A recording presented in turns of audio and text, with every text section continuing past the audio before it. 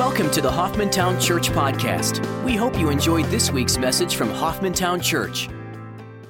Easter is such a special time, and I love spending time with the body of Christ together during a time where we are focused on the resurrection of the Lord Jesus Christ. Amen? It's a wonderful time. It's a sweet time. You know the music well, right? And I love the opportunity to praise and to worship, and I love this year as God orchestrated having the children, the students, and the adults all come together and praise and worship for a multi-generational experience. I think that's so needed in our time, and I appreciate David and all the others that put so much work into that. You know, when we talk about Easter, we talk about the resurrection of the Lord Jesus Christ. It is the single most important fact historically about the Lord Jesus Christ. There's nothing, barring nothing, that is more important than this. It establishes everything that he said about himself. It establishes everything that he did. He's no ordinary man. He is the God-man. He's the Son of God. He's the Son of Man. He is the Lord Jesus Christ. And in him, there is salvation. In no other is there salvation. In him alone is there salvation. There's forgiveness of sin. There's grace. There's reconciliation with the Father. We can't do this on our own. It's not because of our works. It's not because of anything that we've done, could do, or are expected to do. It's because of what Christ did at the cross for us. And the resurrection establishes this once for all. Sin has been defeated. Death, our arch enemy, has been defeated. Why? Because Christ rose again from the dead. Think about that. We have hope. We have assurance. We have a certain future. Not because of our works, not because we hope. Maybe we've been good enough. Maybe the check boxes on the good side outweigh the check boxes on the bad side. We know that in Christ, when we believe in him, the promise is absolute. We shall have eternal life. What hope! What hope! Friends, do we understand where we are in world history? We're in this moment that's absolutely indescribable to watch, isn't it? We have chaos. It seems to be breaking all around us. The hope and the message of the gospel of the Lord Jesus Christ is needed more than at any other time. More Christians are being martyred today for their faith than at any period of time in human history. The nations are at war with one another. In Christ, we have hope because this world is passing away. But we know that when we believe in the Lord Jesus Christ, the promise with it is from God himself, and it is that we shall be saved. Praise God for that truth. What is the gospel? We talk about the gospel all the time, and we use this word. The gospel simply means, the literal word means good news. It's good news. Good news about what? The Dallas Cowboys drafting a defensive end in order to make sure that our defense can get off the field because they sacked the quarterback. Oh, come on. I hear Redskin fans laughing. No, of course not. What's the good news? It's about eternal life. It's about rescue. It's about being saved. It's about the facing of certain death and an eternity in hell versus because of what Christ has done for us, walking with the Lord forever. Good news that is life-changing. John 3:16, I know you've heard this. For God so loved the world, he gave his only begotten Son, his one-of-a-kind, unique Son. No one else that has ever been like him, no one else ever will be like him. That whoever believes on him will not perish, but have what? Everlasting life. Good news, folks. Not just for us sitting here today, but for all. When we have the opportunity to go and share Christ, when we have the opportunity to walk with the Lord day by day, when we say, Lord, here's my life, use it in whatever way that you choose. His resurrection life being seen and revealed through ours to all that we come in contact with, through our attitudes and our actions, through the decisions that we make, through maybe a kind expression as the Lord leads, whatever it may be. Christ being revealed through us. I love this statement about the resurrection of the Lord Jesus Christ. The historical facts of the death, burial, resurrection, and post-resurrection appearances of Jesus Christ validate his offer of eternal life to anyone who believes in him for it. Without those supportable facts, his offer is meaningless. Do we realize that the resurrection of the Lord Jesus Christ is the foundation for all that God has said can be ours when we believe in his Son, the Lord Jesus Christ? If it weren't for the resurrection of the Lord Jesus Christ, we're lost. And all the promises of God mean absolutely nothing. 1 Corinthians chapter 15, if you have a Bible, turn with me there. We're going to spend a little time in 1 Corinthians. 1 Corinthians 15, verses 1 and following. The gospel, the good news of the Lord Jesus Christ about salvation, about forgiveness, about eternal life, about hope. Paul writes this to the Corinthian believers. He says, "Now I make known to you, brethren, the gospel which I preached to you, which also you received, in which also you stand, by which also you are saved, if you hold fast the word which I preached to you, unless you believed in vain."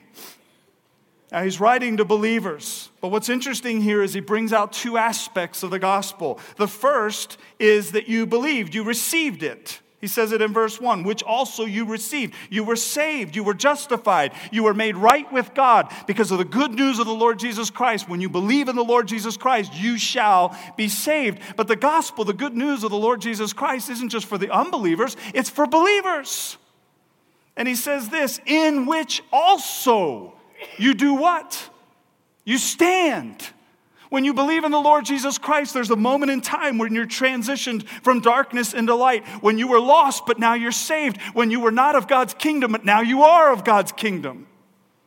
You're a citizen of the kingdom of God. You're part of the family. You've been brought near, not because of good works, but because of the blood of Christ.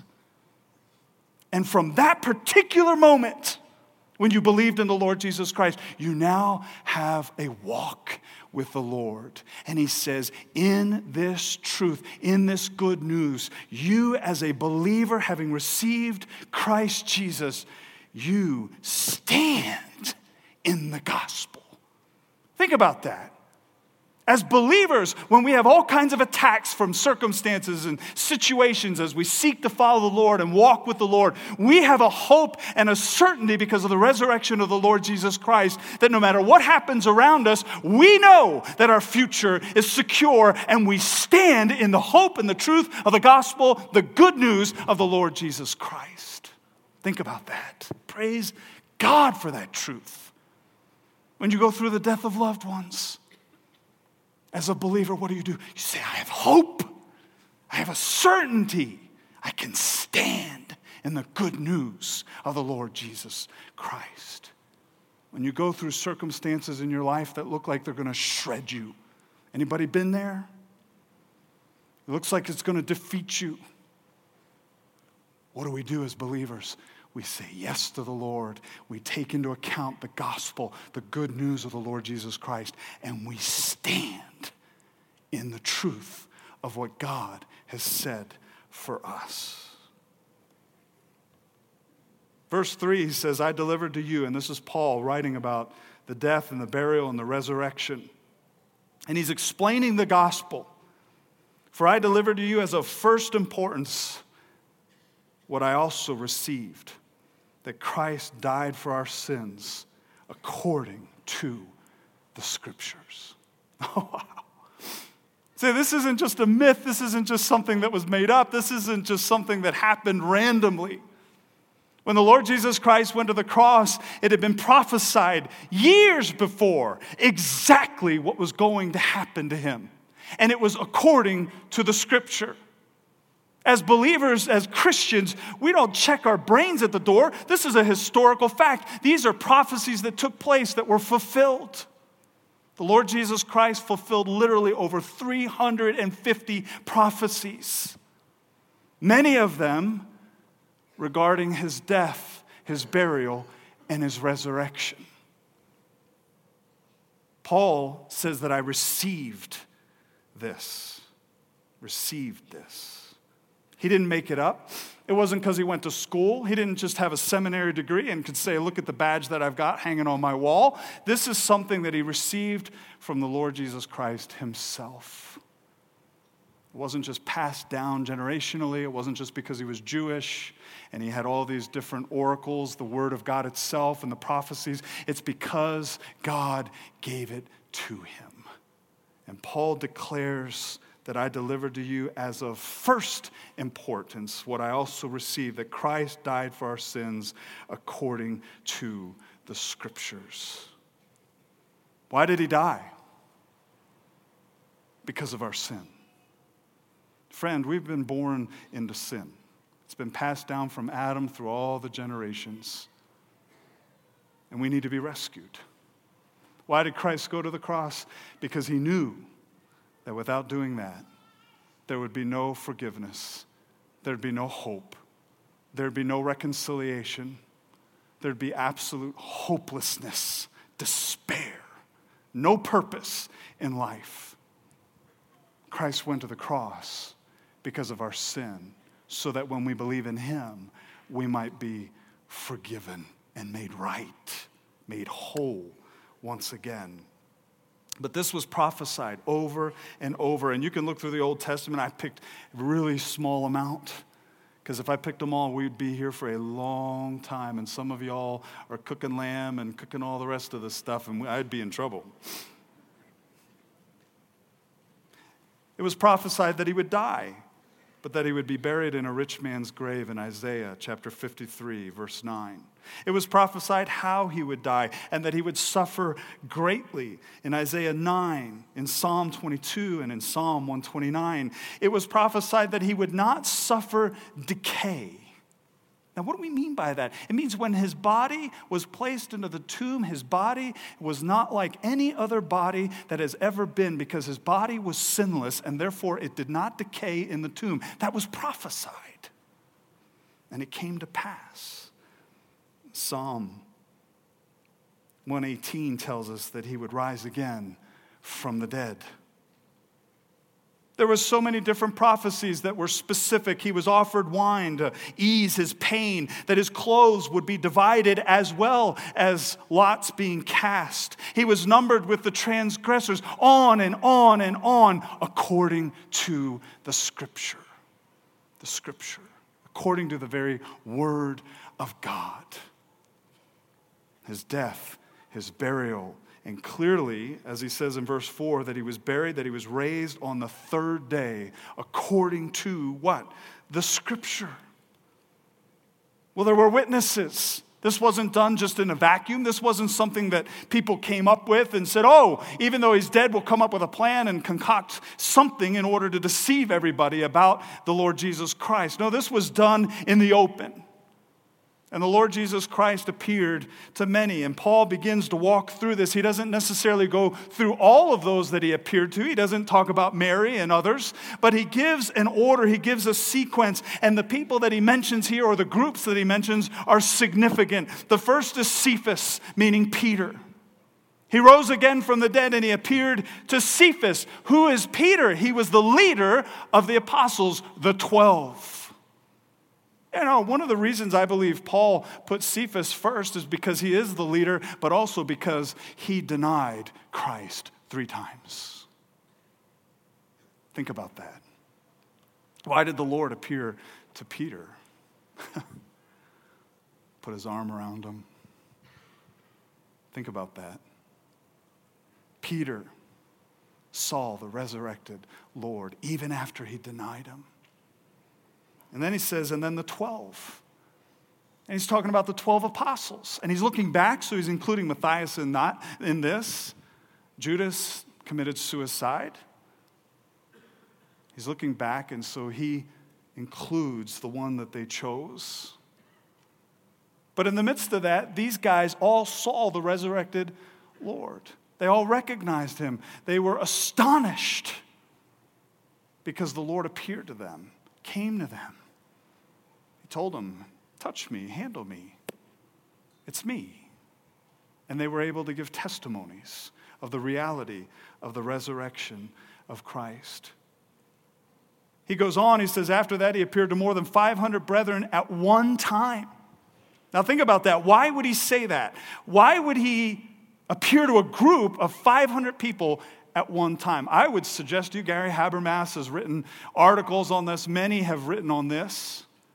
But I would suggest that the Lord did this specifically to take away the idea that somehow these believers had concocted something and psychologically they had been tricked. No. When you have a group of 500 people together and the Lord appears at that particular point in time to all of them, there is something about that that is monumental. And what Paul goes on to say is that most of whom remain until now, but some have fallen asleep, meaning some as believers have gone on to be with the Lord, but most of whom remain until now. This was probably about a time period of 30 to 35 years from the time this took place to the time of the writing of Corinthians. Now, let me ask you something. If you were looking into the story about the Lord Jesus Christ, and you wanted to find out whether it was really true or not, and you found out that somebody had been part of that 500 and was still alive, and through Facebook at that particular point in time, or Snapchat, or the internet, and all the different ways of doing that, wouldn't you go and try to find out who it is that person was so that you could go and talk to them? Think about that. What if you hadn't seen the resurrected Lord? Wouldn't you want to know somebody that had? And wouldn't you want their testimony concerning the Lord and what he had done? I think we can historically come up with all kinds of people that we've never met. Has anybody in here ever met Hank Aaron? Well, you better come and shake my hand. If you're a baseball fan, anyway. If not, get a life. I came to in high school, I came to our field the one day, and we were preparing to play a game, and suddenly one of my friends whispered to me, "Hey, Hank Aaron's up in the bleachers." I said, "Do what?" "Come on, man." "Oh, yeah, he's up there." I looked up, and sure enough, Hank Aaron was there. I recognized him immediately. He had some family with him, some friends. I guess they were on vacation. I don't even know why he was coming to the game other than he was just passing through. And so I got to go up and say, "Hey, it's an honor to meet you." Now, I can testify about something that you've never experienced. Do you believe me? Guess what? There's other witnesses that were there that day. So you can go check with them too. Now, I won't tell you who they are, but you know. What's the point? The point is simply this. He appeared to 500 at one time, most of whom remain until now. Some have fallen asleep, but you can go talk to them. You can go find out. You can go ask them questions. You can ask them about their experience, and not just one of them, but many of them. And they will testify to the truth and the veracity of the claim that Jesus Christ rose again from the dead. Verse 7, he says, then he appeared to James and then to all the apostles. James, why is that significant? Because he's the half-brother of Christ. Now think about that with me, right? Can you imagine James growing up with the Lord? Mama's pet. Never makes a mistake. Never has a bad attitude, always does what he's supposed to do immediately without complaining, without griping, except for that little thing in Jerusalem where he kind of went about his father's business and they went into a panic. I bet James really held that against the Lord for a long time. But we know that wasn't sin. We know that he was about his Father's business. Think about it. Why does he say James, the half-brother of Christ? Because there's nobody that knows us better than our family. There's nobody that knows us better than my family. My son, Jonathan, my daughter, Holland, my wife, Stephanie, know me better than any of y'all. James knew the Lord. He grew up with him. He watched him. He observed him. He didn't believe in him at a particular point in time. And later he came to believe that Jesus, his half-brother, is truly the Messiah, the Son of God, the Lord. Amazing. And then he says, then to all the apostles. Now, he's not talking about the 12 here. He's talking about all those who had witnessed the resurrection of the Lord Jesus Christ and been called to be missionaries, to take the gospel into areas that had never heard the gospel. All the apostles. What an amazing array of people. Different times, different places, different groups to establish something. So that years and years later, for all those who are coming to Hoffmantown Church on Sunday morning to celebrate Easter, we can look at the veracity of the Word of God, the truth of the Word of God. We can look at the reality of the Lord Jesus Christ, and we can look back and we can say, yes, it's an established fact. We can believe in that. We don't check our brains at the door as believers, friends. We yield our will to Christ. Paul places himself in this last, and it's interesting because he says, last of all, as the one untimely born, he appeared to me also. Now, why does he say that? Well, he goes on to explain, I'm the least of the apostles. I'm not fit to be called an apostle because I did what? I persecuted the church of God. But by the grace of God, I am what I am, and his grace toward me did not prove vain. But I labored even more than all of them, yet not I, but the grace of God with me. Whether then it was I or they, so we preach, and so you believed. Again, writing to the Corinthian believers. Why does Paul place himself in this? Well, first of all, because he's an apostle, but also because he saw the resurrected Lord and he was radically changed. He was a persecutor of the church. In other areas in Scripture, he calls himself somebody who literally was trying to kill believers and enjoyed it. That's how messed up he was. He thought he was doing God a favor by getting rid of Christians. And then he met the Lord on the road to Damascus. And he says, my Lord, my Lord. See, Paul, as a persecutor of the church, had his life radically changed. Not because he followed a list of rules and regulations. He was very good at that. But because he believed in the Lord Jesus Christ and the resurrection of the Lord Jesus Christ. I'll never forget a dear mentor of mine, Spiros Zodhiates, studied with him for years. But he looked at me one day and he said, Eric, he said, why was Paul so bold? Why was he so bold? I mean, think about it. How many cities and towns did he go into where he knew he was going to get persecuted, he was going to get beaten, he was going to get possibly thrown into jail, his life may be forfeit? How many times did he do that? And yet he kept on and kept on and kept on.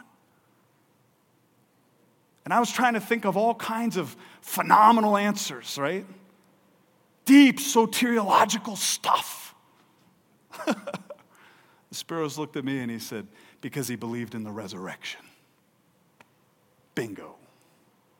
Because he knows where he's headed. Because he knows the hope that he has in Christ. Because he knows that in this life, it's ultimately all about the Lord.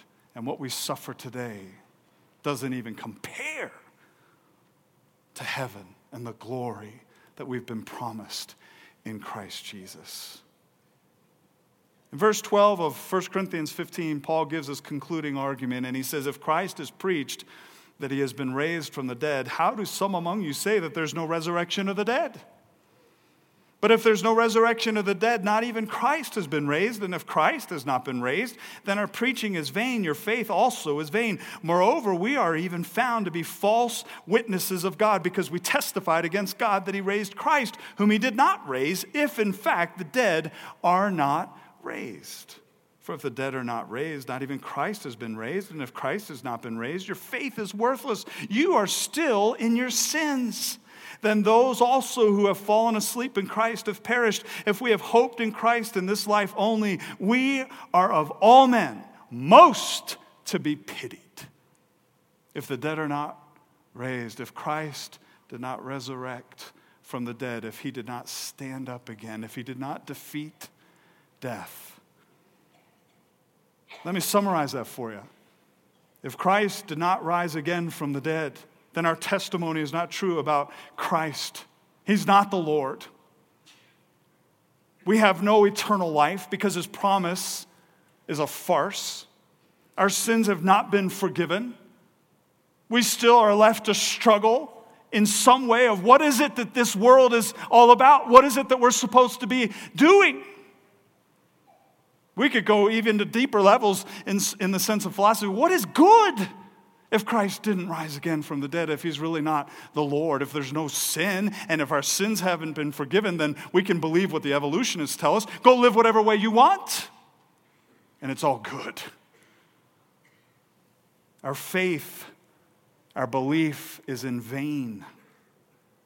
Those who've already died believing in Christ have perished. They're not in heaven with the Lord. We don't have any hope of seeing our loved ones again. We who worship the Lord, if the resurrection did not take place, are most to be pitied.